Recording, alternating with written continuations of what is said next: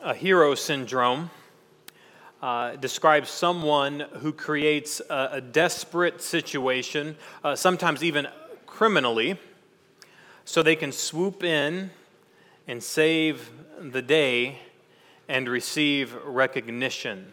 Now, I want you to think just how devious this is for a minute. An individual will create absolute panic, will make everyone around them have the worst day possible. Fabricated, I might add. Just to get in the middle of it, to save the day, so everyone will look at them. So everyone will pay attention to them. If you think about just the kind of dastardly person who would think that they should create a scenario in society or in their family, in the church, to turn people's eyes to themselves. Well, if you might think, well, okay, Pastor, I get your point, but does this really happen? Well, if you're old enough, you actually remember, and I'm not old enough, so I only heard this from someone, that in the 80s, there was an LA police officer who planted a bomb on one of the buses of the Turkish Olympic athletes. Does anybody remember this? Does anybody? There's like one person. Good. All right, then it's all new to all of us. And he plants this bomb in one of the buses of the Turkish Olympic athletes. And then as they discover the bomb, he heroically runs into the situation, grabs the bomb. As he's running across the tarmac near the LA airport, he's just ripping all the wires out of the bomb. And he runs and he goes and disposes of the bomb at a safe location. As the investigation went on to figure out why this happened, who did it, it came out, and he confessed to planting the bomb. Now, his rationale and motive was because he didn't feel that he was being appreciated enough, and he wanted a promotion. He wanted to be transferred to a more pleasurable place in the LA police force. And so he said, there's no way they're ever going to move me from the Metro Police Department unless I showed them that I matter, how important I am. And unless they value me, I will never get where I want to be. It turns out, after he's arrested, spent time in prison, it turns out that calling yourself a hero doesn't make you a hero after all. You and I, we may not be at risk of planting fake bombs in hopes of becoming a hero, but there is something that everyone who claims to know Christ, every disciple of Christ, does have a temptation.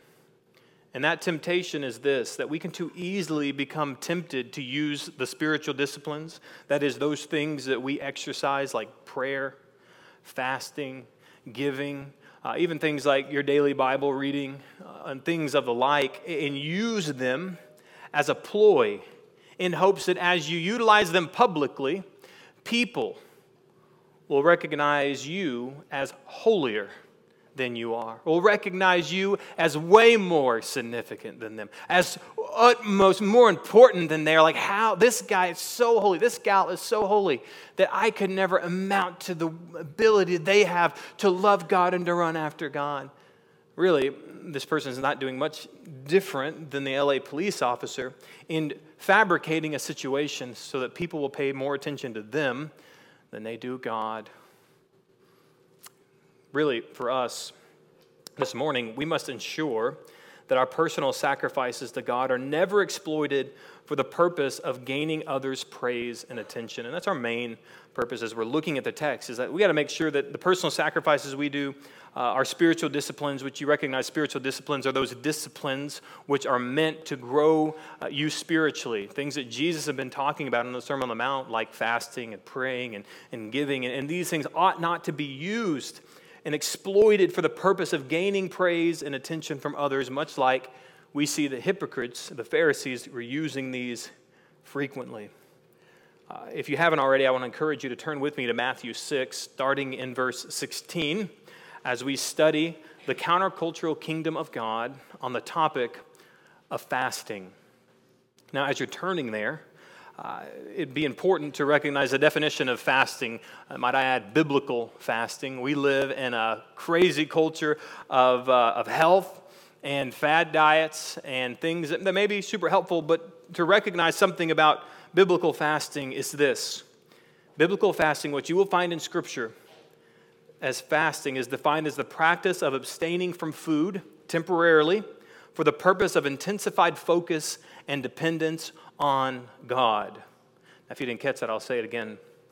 Fasting is the practice of abstaining from food temporarily for the purpose of intensified focus and dependence on God. Now, this is important because it'd be really significant for you and I to define this biblically, because we do live in a culture that wants to take things in Scripture and apply them in ways that may be fine and positive and helpful, but are not biblical.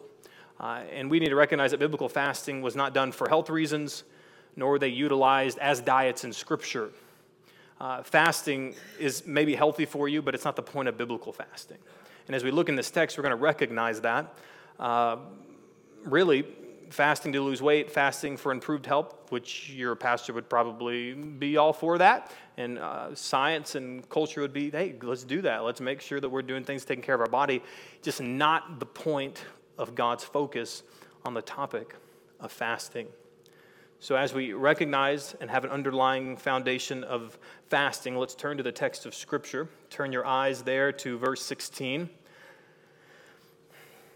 And Jesus says that when he's talking to his disciples, talking to those on the side of the sloping hill there by the Sea of Galilee, when you fast, here Jesus is expecting that disciples are regularly undertaking spiritual disciplines like fasting, like prayer, like giving. He's expecting that his followers, the people who love the Lord, are doing these things. And he's saying when you do them, there is a way in which you ought to do them. There's a way to exercise spiritual disciplines, which comes to reason that there's also a way, as we will see, not to practice spiritual disciplines. And he uses the Pharisees as an example here, that they use spiritual disciplines like fasting for the purpose of gaining praise and attention from others. When it came to the Pharisees and it came to fasting, you can see in verse 16 exactly what Jesus is telling us not to do. When you fast, do not look gloomy like the hypocrites, for they disfigure their faces that their fasting may be seen by others. If you want to underline the imperative there, your second person imperative that Jesus is telling those around him, here's what I want you not to do. When you're exercising your spiritual disciplines, here's what you ought not to do. Do not look gloomy, right? Gloomy is actually be do and gloomy, right? Do not gloomy, right? There's your underline that in your Bible. It would be really, really good for you to look at what Jesus is actually telling us to apply to our lives. As we're exercising spiritual disciplines, do not look gloomy.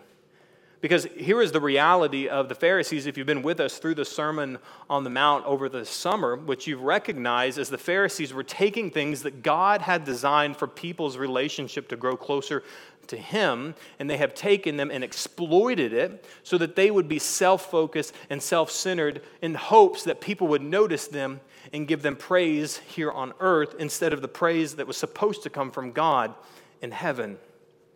And so you have these hypocrites, these Pharisees, and those who followed him would disfigure their faces so that their fasting may be seen by others. You know, the word hypocrite, like we've talked about before, comes from the word actor. And you know any good actor in movies, they're really good at facial expressions, aren't they? As a matter of fact, there's exercises for actors to learn how to utilize their face in a way that gets across to you the emotion or meaning behind what they're trying to convey to the audience.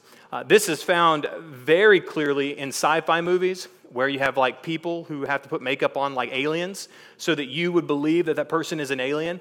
And they literally have to disconfigure their face with loads of makeup for you to believe they are something that they're really not. As much as you may look like an alien, you're just not an alien.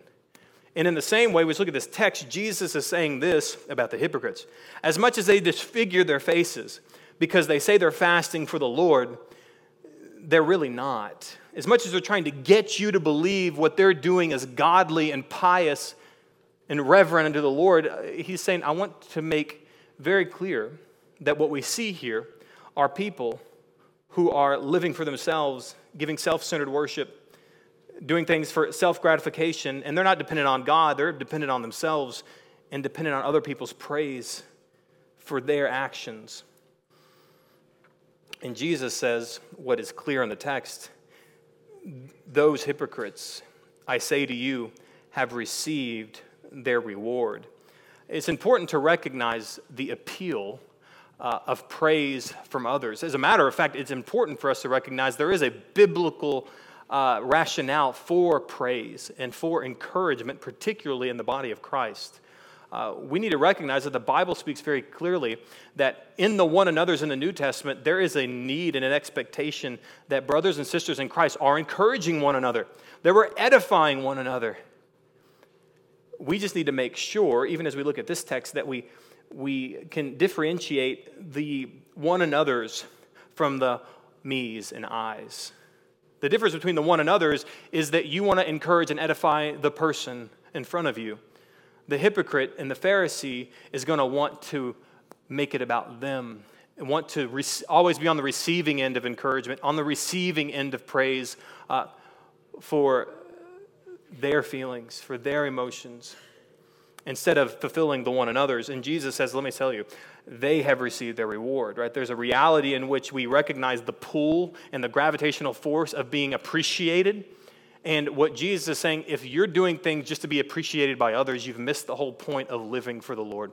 Because when we live for the Lord, there's going to be a lot of things you're not going to be appreciated when it comes to what you do in the sight of others. And if you decide to only do the things where other people are going to appreciate you, you will find yourself in very short order doing very little that pleases God because you're doing very much that pleases other people. And that would be a hypocrite, saying that you're living for the Lord when really your life amounts to appeasing and appealing to others' appetites so that they would honor you and esteem you when they should be esteeming God. And so Jesus says, don't expect any reward from your Father. What you see is what you get. What you've garnered from public is your reward, and you shall receive nothing else. Might be worth noting, as we're talking about fasting, to compare and contrast Pharisaical fasting and genuine biblical fasting. Okay, Pharisaical fasting is going to be a very public ordeal, which you must recognize. If I'm fasting and making it public, I have gone out of my way to do it, right? Unless all of your meals are drive-through meals, you do a lot of your meal prep at home. You do a lot of your eating at home, which means people wouldn't know whether or not you were eating or not unless you were out in public making it obvious that you weren't doing that thing. So Pharisaical fasting is a very public affair. Pharisaical fasting is full of self-gratification. I'm doing this, I'm using this as a means to gratify my flesh. I'm using this, and you think, well, what do you mean as a means to gratify myself? If I'm denying myself, how can I gratify myself? Well, you realize there is a very big Greek influence philosophy of that time that was all about denying yourself for self. And we do that even in our own culture, right? You ought to deny yourself from certain things depending on which, lane of philosophy even you work through, even in our culture. There are a lot of philosophies that tell you, deny yourself for self. The best thing for you to do to reach self-actualization is also deny yourself of things that you would want. And so don't think this is even oxymoronic in our own culture, because we do deal in these kind of realities even in 2023. And so it was very apparent even in that time that the Pharisees would deprive themselves of food for self-gratification. If I do without food, I get the food of praise from others. I get the food of being considered more pious and holy than I really am. Pharisaical fasting is self-dependent. It's about me. It's me depending on myself.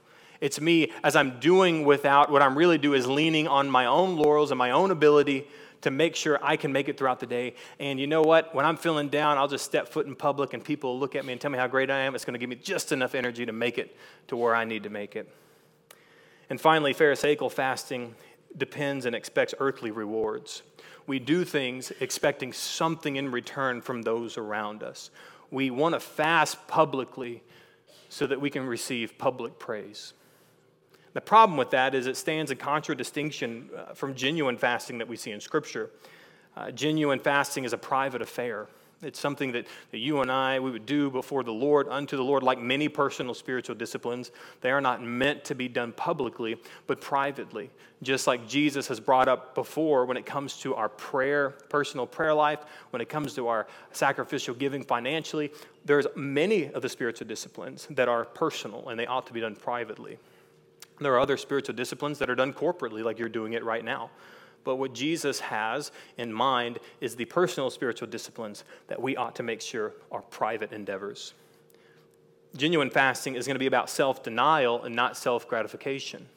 It's about me denying myself and the things that I want and the things that would give me comfort and would give me the sustenance that I need to move forward to do the next thing that genuine fasting does and makes me God-dependent. If I'm going to be denying myself, I need to be depending on something else. And if you're a Pharisee, you're going to be dependent on praises for others to keep you going. And if you are fasting in a way that is biblical and godly, you're going to be fasting so that you can be, is what the definition of fasting is, intensely focused and depending on God. Right? There's your biblical definition of fasting.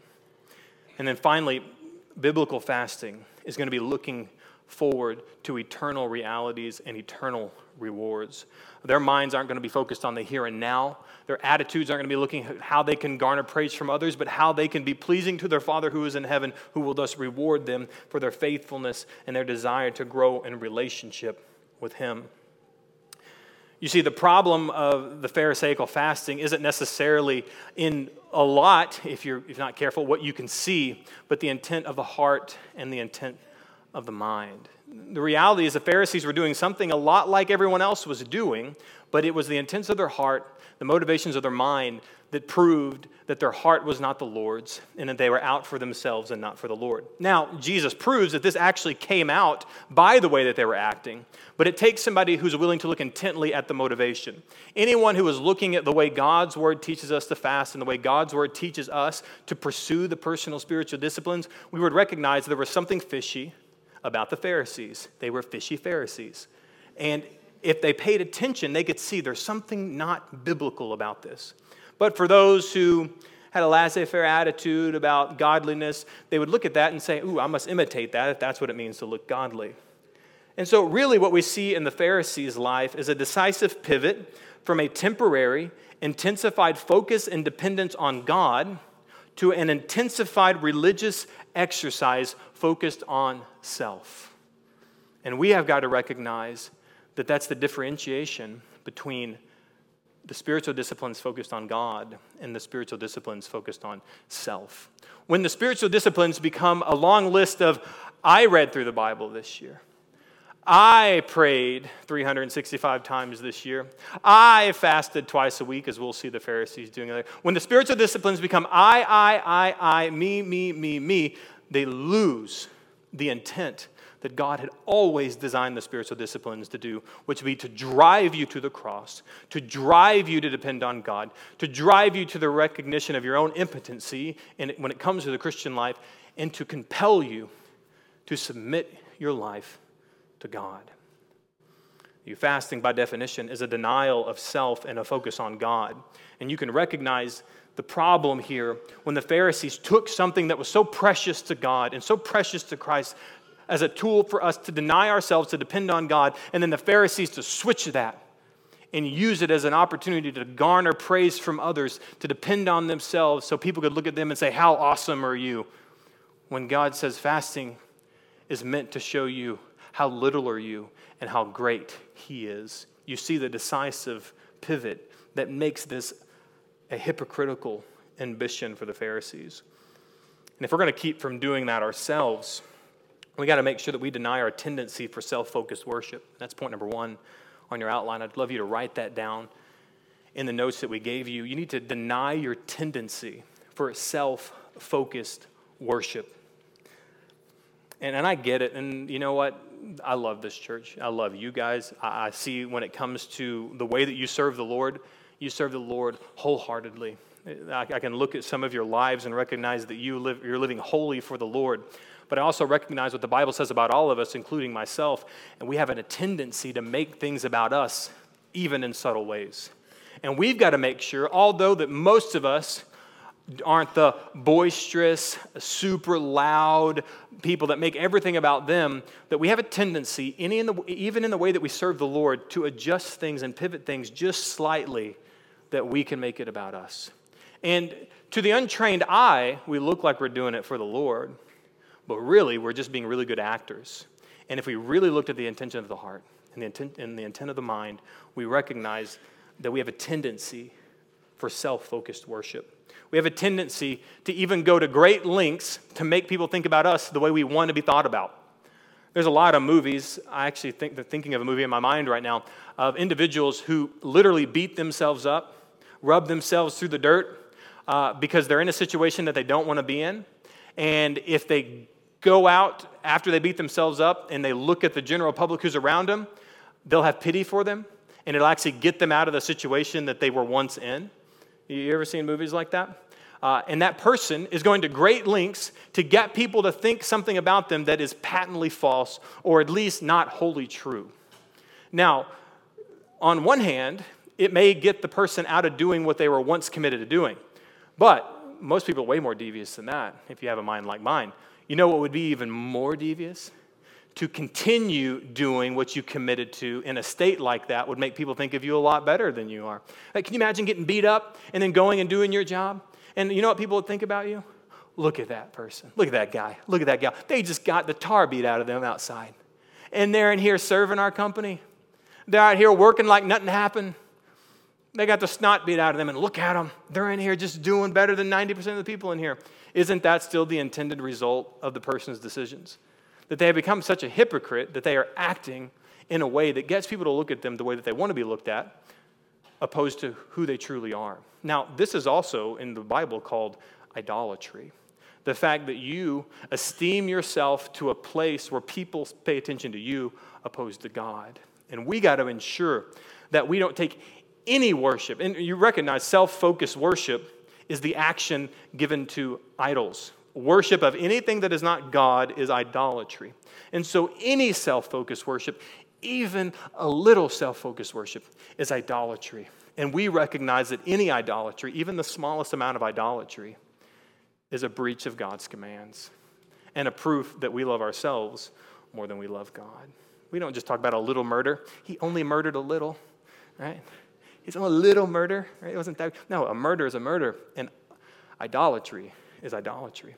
We got to deny our tendency for self-focused worship, or we're going to look a lot like the Pharisee in Luke 18. I'd love for you to turn there with me in your Bible to the Gospel of Luke in chapter 18. I love hearing you turn your Bibles, and some of you who click on your mouse. That's good too. Luke 18, starting there in verse 9. There in verse 9, Jesus tells this parable of some who trusted in themselves that they were righteous, which isn't that really the appeal of hypocrisy? I'm better than I am. I'm more pious than I am. I'm more righteous than I really am. And he said that he's talking about these kind of people who treated themselves as they were righteous and treated others with contempt.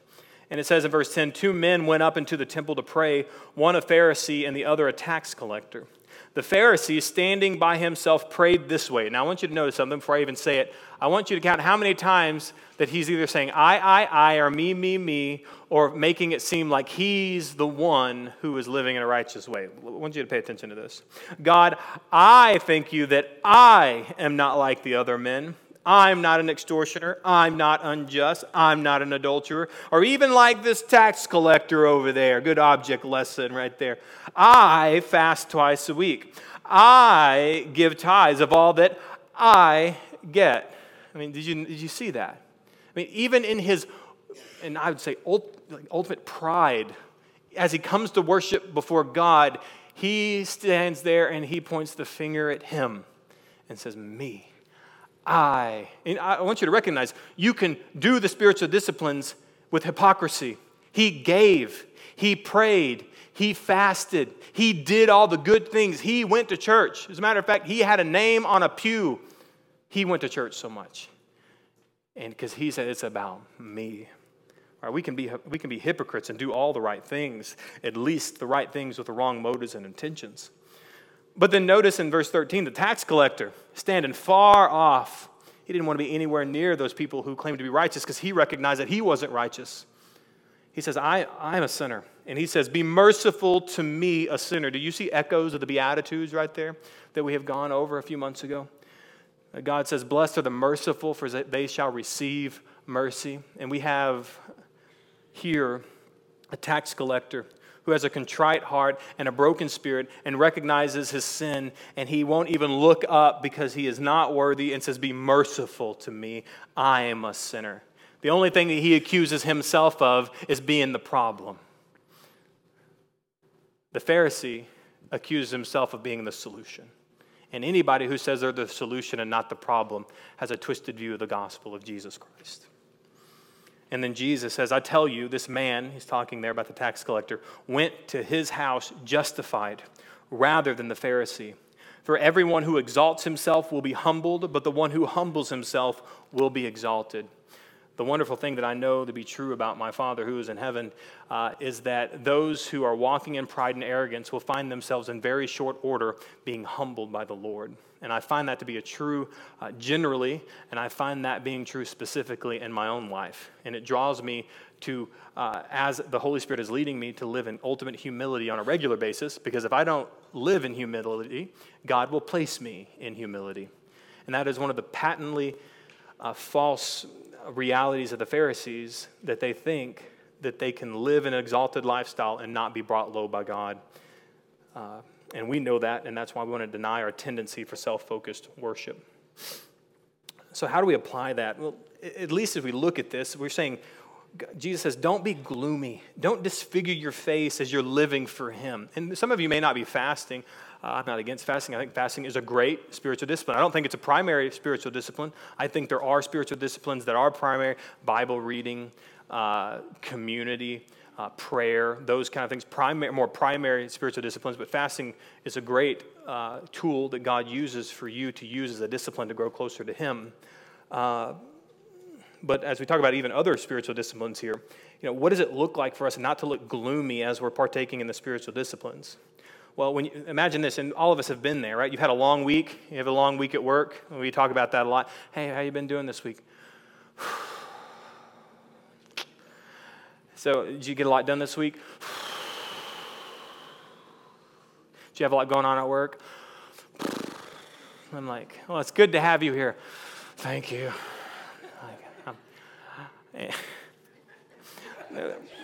It's the definition of looking gloomy as you recognize that community and life groups, that's a corporate spiritual discipline. And so many of us, we look like the Pharisees when we show up to something like life group or dinner at a church family's house or what have you, and we walk in and we want to wear it on our face just how faithful we've been to the Lord today. Like you hear it from me from the pulpit. I love it when men, husbands, when you work your socks off at work. And you're over there and you just come home and you're beat down, exhausted. Amen. You should work that hard. That is your job. That is your stewardship. Okay? But when you do, and I guess later on in the sermon, I don't want to preach it right now. But come on.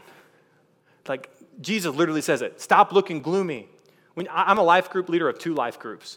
And I'm guilty of it. And I know there's many people in my life group are guilty of it. We walk through the door and we're like, how can I look just gloomy enough for people to pay attention to me, but not gloomy enough so I can make a scene, Because they want attention, but they don't want all of that, And we looked and we just like, oh, I just had a hard day. Can you tell me I'm good, that I'm here? I'm here. Like, you're lucky that I'm here tonight, Like, you're blessed to have me, And it's like, okay, now let's look at this scripture and say, man, doesn't this not apply to us? That when we partake in the spiritual disciplines, even the corporate spiritual disciplines, that we come in here and we don't have gloomy faces. That we are prepared for what God would have us either have from him or to give to others through encouragement and community living. All right. I got way more, but I'll stop there. All right. Our temptation here with point number 1 is going to be to take everything that we're doing for the Lord and make it about ourselves, right? And this is where the subtle realities of hypocrisy seep into our lives. we do things for the Lord. I mean, I'm looking here, I'm like, man, I just love who I see. I see what you do for the Lord, but I think there is the temptation of even the most sanctified saints in this room is people see you. You know that it's not just God who sees you. And even the most sanctified saint in here recognizes that I'm only doing this for the Lord, but I'm not ridiculous. I mean, I'm up here right now preaching this sermon and everyone's just staring at me, And so I recognize, and the tendency is to just a little bit, just a 1 degree. Just figure out how to make it about me just enough. And then there you are in idolatry, making it about you, self-focused worship. And we're going to be tempted to make it about us. And Jesus says, make this about who it's always been about, and it's me. And instead of looking gloomy, instead of making things focused on self, Jesus teaches us how to turn our attention away from us, at least practically speaking, which is what I love about what Jesus does. He makes it practical. It's not ethereal. It's not nebulous. It's not somewhere floating in the dark matter of the universe. He's given us some real things to do here. As we persevere in the spiritual disciplines, he tells us, here's how you ought to do it.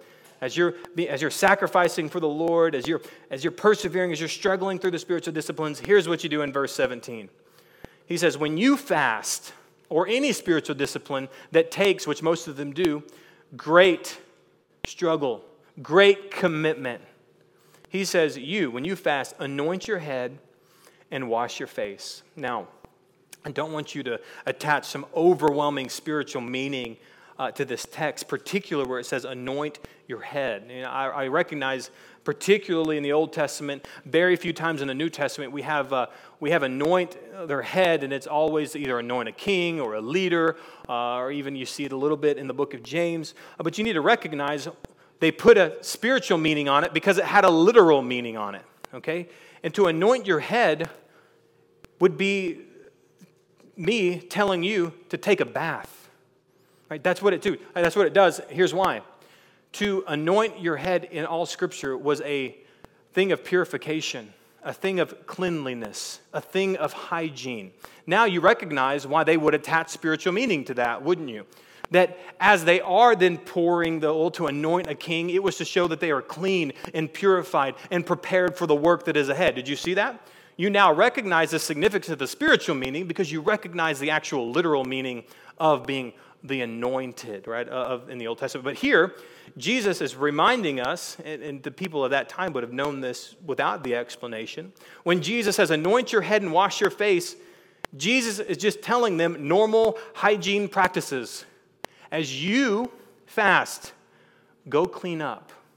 Wash your face, wash your hands, put oil on your face, which even in the Bible, right, oil was used for medicinal purposes, cosmetic purposes, cleanliness purposes. And he's saying, take some of that oil and rub it on there. You need to get out there and you need to look like you're not fasting, is what Jesus is saying, because it's a personal spiritual discipline. It's not a means for you to make everything about you. I can show you a little bit of that background.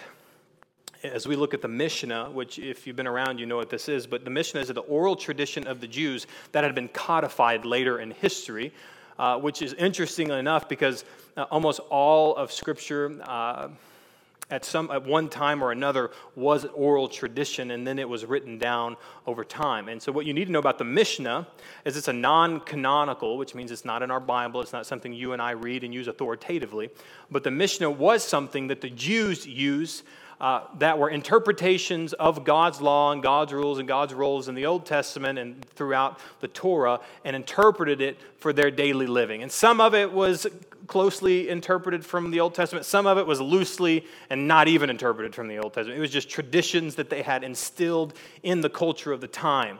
So it'd be a lot of it. Some of it would be like in our culture, when there's people who know the Bible and live it out, and then there's also a lot of people you know who have religious thoughts about the Bible and have religious thoughts about church, and they try to live it out as closely as they can without actually obeying the Word of God. You understand? So the Mishnah, although not entirely, it can be usefully thought of like that. It was just an oral tradition that rabbis would use to teach the people their interpretations of the Bible. Some of it loosely related to the Bible, some of it more closely related to the Bible. I say that because When Jesus says, when you fast, anoint your head and wash your face, you have no idea how much this pushed against the grain of what they were taught a good Jew was supposed to do. Because this is what the Mishnah says. And they are forbidden on a fast. So when they fast, this is what they were taught. When you fast, you are forbidden to work, to bathe, to anoint, to put on sandals, and to have sexual relations, and lock the bathhouses. Okay, now do you see the color kind of come out of this text when Jesus says, go anoint your head and wash your face? Because when people were doing the spiritual discipline of fasting in that time, they stunk, right? They were dirty, they were nasty. I mean, you saw them coming from a mile away. And if they wanted to make it about themselves, it was not very difficult because they stuck out like a sore thumb. And Jesus says, that is not what my Father had in mind when it came to fasting for the purpose of intensified focus and dependence on Him. You are intensifying a focus on you. And God had never meant for it to be that. So here's a really good example of the oral tradition just going way, way out of the way of not obeying what Scripture says about fasting. And so here you have the Mishnah that says, let yourself go. Make a public showing of what you're going through. Make sure people notice you, that you're going through this. And you have Jesus saying, go take care of yourself. Go wash your face. Go put some oil on, Go make sure that you look presentable, right? We're not being hypocrites, but you recognize that, right? Isn't that being hypocritical? Don't I feel worse than that? You recognize it's not hypocritical for a Christian to present themselves in a way that is normal because it's indicative of the Christian to always live in a self-denying way. Did you follow that? The Bible literally says, take up your cross, deny yourself, and follow Christ. That is just the normal Christian life. So if every day, as I'm denying myself, I'm always going to feel ways that aren't always the best. I'm always going to feel like not taking care of myself today. If I'm really, as Paul says, being spent and expended for the gospel of Jesus Christ, there's going to be a lot of days I don't want to do this. I would rather go do this. I don't want to look good today. I don't want to present myself in a way that honors the Lord today. I don't want to go to life group. I don't want to go to church. Right? You recognize the self-deprecating, if you will, or the self-denial aspect of being a Christian means that either I'm going to deny myself like a hypocrite, but yet show it to everybody all the time, and those people feel pity for me every single day, or I'm going to recognize it's part of the Christian life to deny myself and to walk faithfully, understanding that the Lord understands and knows where you're at, and you have a responsibility and a stewardship to walk after the Lord, wholly unto Him. You're not supposed to draw attention to yourself. This is literally what Jesus is saying. Anoint your head, wash your face. Normal hygiene practices as you're doing personal spiritual disciplines. This would be great to teach your teenagers. You can take a shower, you can anoint your head, and you can't blame God for why you shouldn't.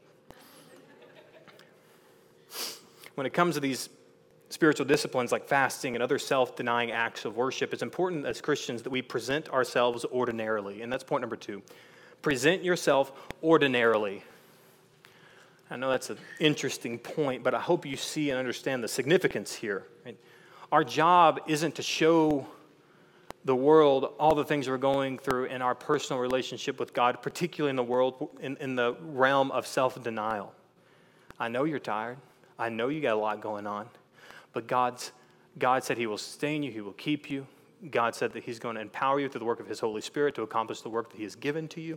I mean, Ephesians 2:10 says it, that we are His workmanship, created in Christ Jesus for good works that He's prepared beforehand for you to do. Like, you recognize that we have the God of the universe. He's going to give us some pretty big work, all right? I mean, He's got children down here. He wants to put them to work. And if He's going to put us to work, it would stand to reason that some of it's going to be some pretty substantial work. So there's going to be a lot of days where I'm being a good steward at my house and I'm making disciples, and I'm going to be just pretty tired. I'll be pretty exhausted. And then I've got to do all my spiritual disciplines. How does He expect me to do all this? Through His power, not your own. I want you to see this in a good example that you can even do this, and I want to muddy this up a little bit for you because sometimes I like to just make us think hard. You can do this even in the midst of recent sin in your life, okay? I want to show you that as you turn to 2 Samuel. Turn to 2 Samuel 12. 2 Samuel 12. If you graduated Sunday school, you kind of probably know where I'm going here. 2 Samuel. We have a great situation here where King David has found himself in just a dreadful situation. And he sees a great opportunity here and a great reason to go to the Lord in fasting, which I find just a wonderful commitment of David, even in the midst of his sin, to say, hey, I want to do this. I want to focus on the Lord and not myself and not my sin. So there in 12, starting in verse 15, as you're flipping there, you need to recognize that this is after David committed adultery with Bathsheba, after he took Uriah, Bathsheba's wife, and put him on the front lines near the archers at the wall, and then told the whole army to retreat back. And so now you have the archers not only murdering Uriah, but also other valiant men of God who have enlisted into the Lord's army. And then you have him also committing adultery and taking a wife that was not his. So we have him being an adulterer, a murderer, and just an all-around bad political leader, okay? And this is his response. And I should add, Bathsheba was found to be pregnant with David's child, and God had promised to afflict that child so that child would die in the womb as a judgment unto David for his sin. And so there in verse 15, it says, "And the Lord afflicted the child that Uriah's wife bore to David, and he became sick." I want you to pay attention to this. "David therefore sought God on behalf of the child, and David fasted and went in and lay all night on the ground. And the elders of his house stood beside him to raise him from the ground, but he would not, nor did he eat the food with them." I want you to notice something. As David, even in the midst of great sin and despair and affliction, which even in the Old Testament is most of the time when you see people fasting, when there's affliction, when there's repentance needed, when there's great sin against God, they'll fast and they'll go to the Lord. And you see David here focusing on God. Did you notice there are other people around him who want to help him, who want to give him pity, who want to give him comfort? And in his spiritual discipline of fasting, what do you notice that he does? He said he does not eat with them. He does not focus on them. They're trying to raise him up off the ground, and he had nothing to do with it. He said, this is a personal spiritual discipline between me and God. I have sinned against God and God alone. This fast is between me and God alone because it's a personal spiritual discipline. Now, on the seventh day, the child died, and the servants of David were afraid to tell him that the child was dead. For they said, "Behold, while the child was yet alive, we spoke to him, and he did not listen to us." It's because he was doing his spiritual disciplines. "How can we say to him that the child is dead? He may do himself some harm." But when David saw that his servants were worshiping together, David understood that the child was dead. And David said to his servants, "Is the child dead?" And they said, "He is dead." I want you to notice what David does, which is indicative of somebody whose heart is right unto the Lord, even though that he has recent sin in his life. But when David saw, they said he is, and then David arose, listen to this, he arose from the earth, washed and anointed himself, and changed his clothes, and he went into the house of the Lord, and he worshiped. And he went down to his own house, and when he was asked, they set before him food, and he ate. Did you notice something there?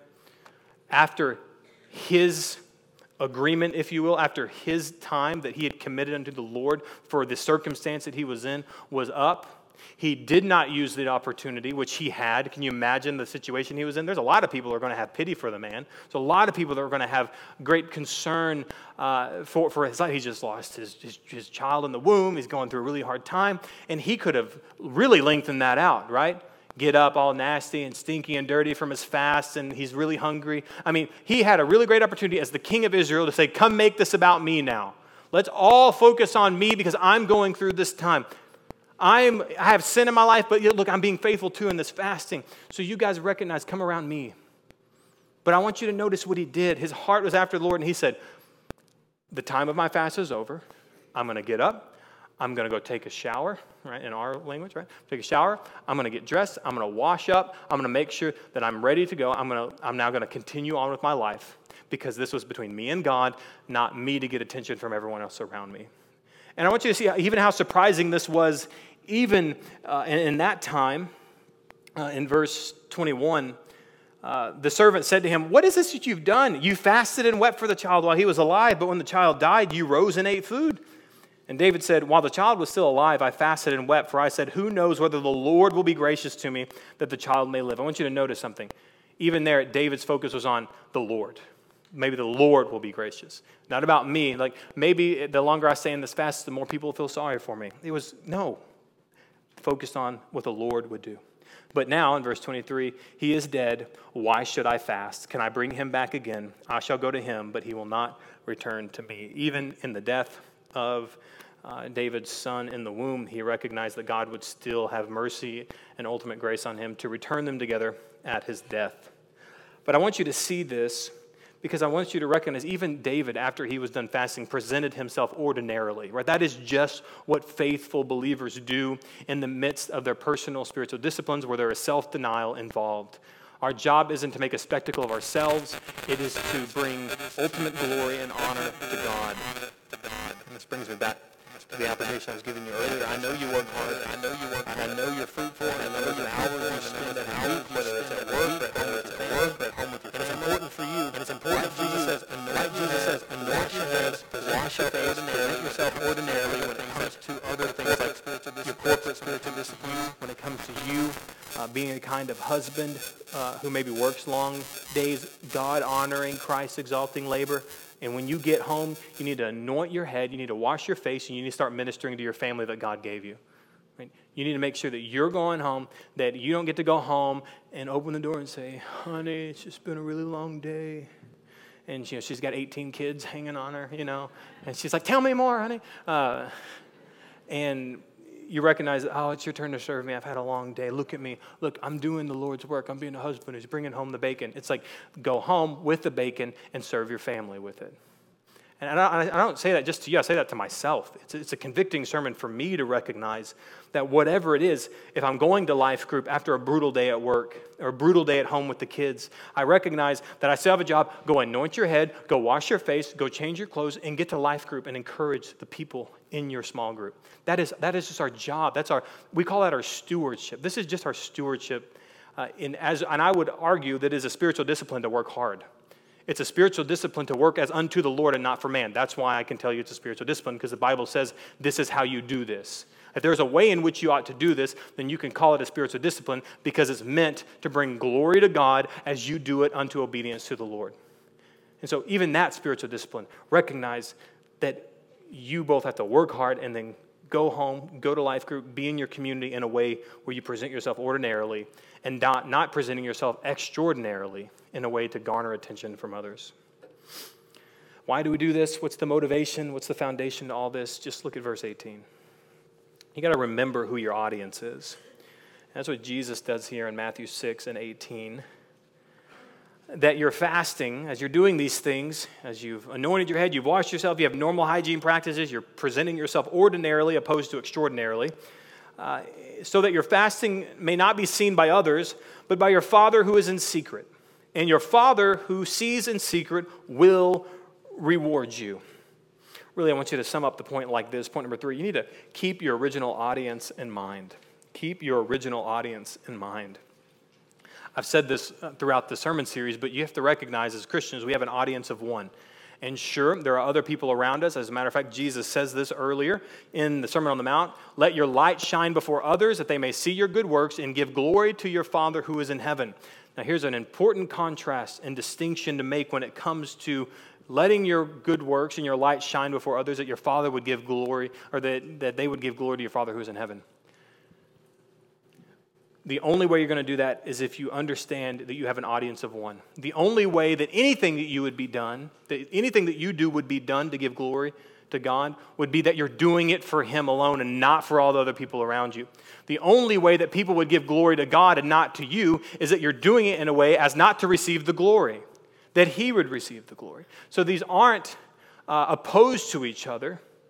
They're not dynamically opposed. They are complementary, helping us recognize that we are to do many of the things in our life to display our obedience to God, that people would worship God because of it. But we have to recognize that even as we do those things, it's because we want to direct people to God and not to ourselves. And so anytime that we do focus worship on ourselves, when we do present ourselves extraordinarily, we are forgetting who in the world we're here for. We got to remember that we're here for an audience of one. I don't have the time to flip there, but you can jot down Daniel 9, verses 3 through 17. And if you know your Bible and your Old Testament, we are about 70 years after the southern kingdom of Judah had been exiled by Babylon. And Jeremiah, the prophet, had made a promise that God had made through Jeremiah to the southern kingdom that in 70 years you will be freed from exile by a king that I have chosen. And so up at this point of 70 years, Daniel is looking at the landscape. He's seeing the Babylonian kingdom going down, and he sees the Medo-Persian kingdom just coming in. And then King Darius had then taken over and conquered Babylon in 70 years. Okay? And so what you see as Daniel is noticing what God is doing, and he's saying, we're about to be freed. We're about to be liberated from the hands of Babylon by the hands of the king of Persia. Now, this is important to recognize if you read the text, which I hope you do later, that what Daniel does. He didn't run and say, yeah, King Darius, I'm glad you're here. I knew you were coming. God's word told me you were coming, and I'm here for it.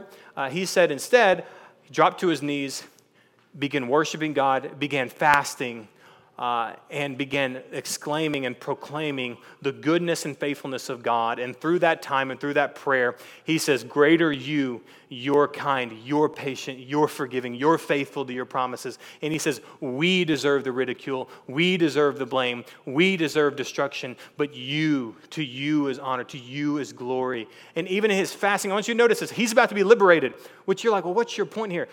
If you were in a situation like that and you were about to get liberated, you would give honor and glory to Darius, right? We'd be tempted to, right? To give honor and glory to Darius because he's the one that's coming. Persia's coming to rescue us.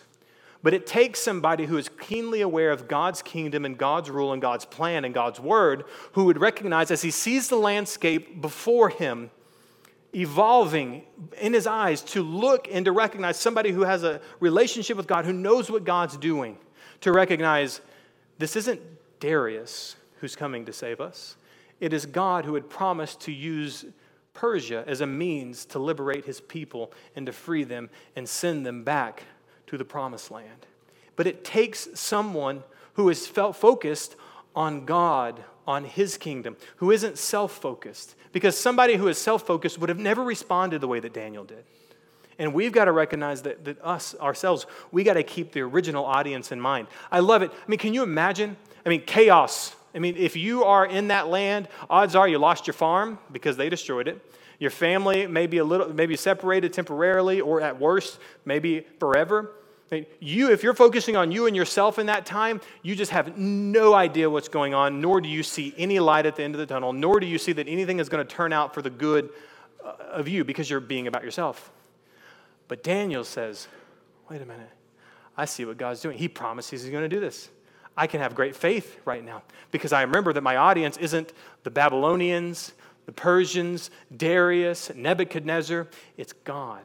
And I'm recognizing that as I've spent time with God, focusing on God, that he's doing something in this moment of my life that I can apply by being faithful, by focusing on him, not pretending like the world's ending, but recognizing that God is utilizing this opportunity for greater faithfulness on my part. I hope you see the connection here as we look at this, that when you're fasting, do it not to be seen by others. Your Father sees in secret, and your Father who sees in secret will reward you. There's a reality that if you're going to be a Pharisee when it comes to fasting, it's always going to be about you. It's always going to be, woe is me. I can't believe I'm in this situation. I can't believe this is going on in my life. And even when you love the Lord and you're living for the Lord, it's still, oh man, this is hard working for the Lord this week. Oh man, it's just difficult serving so hard this week. Oh man, I gave this month, but boy, it was hard. It's like, okay, all right, like, you have it. You would, if that were you. I suppose it's none of you in here, right? That you would have a wrong disposition towards God sees the secret things and knows them. You, if that would be you or I, that would mean that we don't put our trust in God seeing the secret things because we want to make them public so other people know them too. That we receive our comfort and our accolades from people and not from God. And all I want to do is kind of point you to Daniel as a character example of saying the more you know God, the more you know God's character, his promises, his plan, and his kingdom, and then paired with that, like Daniel did, the more you recognize your insufficiency, your impotency, your own proclivity to not measure up, the more you're going to be satisfied in having the attention of the God of the universe, and the more that you're not going to be satisfied with receiving the attention from people. And I want to leave with you on this one point, to recognize, having the right attitude about this text, that your Father sees you and will reward you for it. I mean, one of the biggest desires for people is that somebody would notice us. And I want you to recognize you have a God of the universe who has bent down, his ear attuned to your needs, and his eyes constantly on you, who desires to be with you, to know you, and to remind you that he is there. Your great desire to have somebody who needs you and wants you, when you focus on yourself, you're going to forget that there is a God who meets all of that if you will pay attention to him, seek his kingdom and his righteousness. Let's pray. God, I pray that in some way, in some manner, that this sermon would be fruitful in the advancement of your kingdom here in New Braunfels. I pray that as we think about the spiritual disciplines, that we think about even how many of them require a lot of self-denial, that we wouldn't, even by one degree, turn our spiritual disciplines into an opportunity to glory in ourselves, an opportunity for us to prioritize us, to get people to look at me and to praise me for how holy I am, but that I would be, and that we would be God-dependent, completely upon you. I pray that, God, as we apply this sermon, it would transform the way that we commune together in life groups, informally through our church and men's and women's ministry, that we would recognize it's not about us, that we can show up, we can have our hands washed, we can have our heads anointed with oil, because at the end of the day, it's not about us. We want to show up in the best way possible to be an encouragement and to glean from your word, God, and to give glory unto you. And I pray that that would just be the heart of our church as we continue growing and celebrating almost 2 years of being a lampstand. We pray that you, in the next 2 years, God, would grow us so much more. That we would, God, by your good grace, expand your kingdom here in the Hill Country. We pray all this in Christ's name. Amen.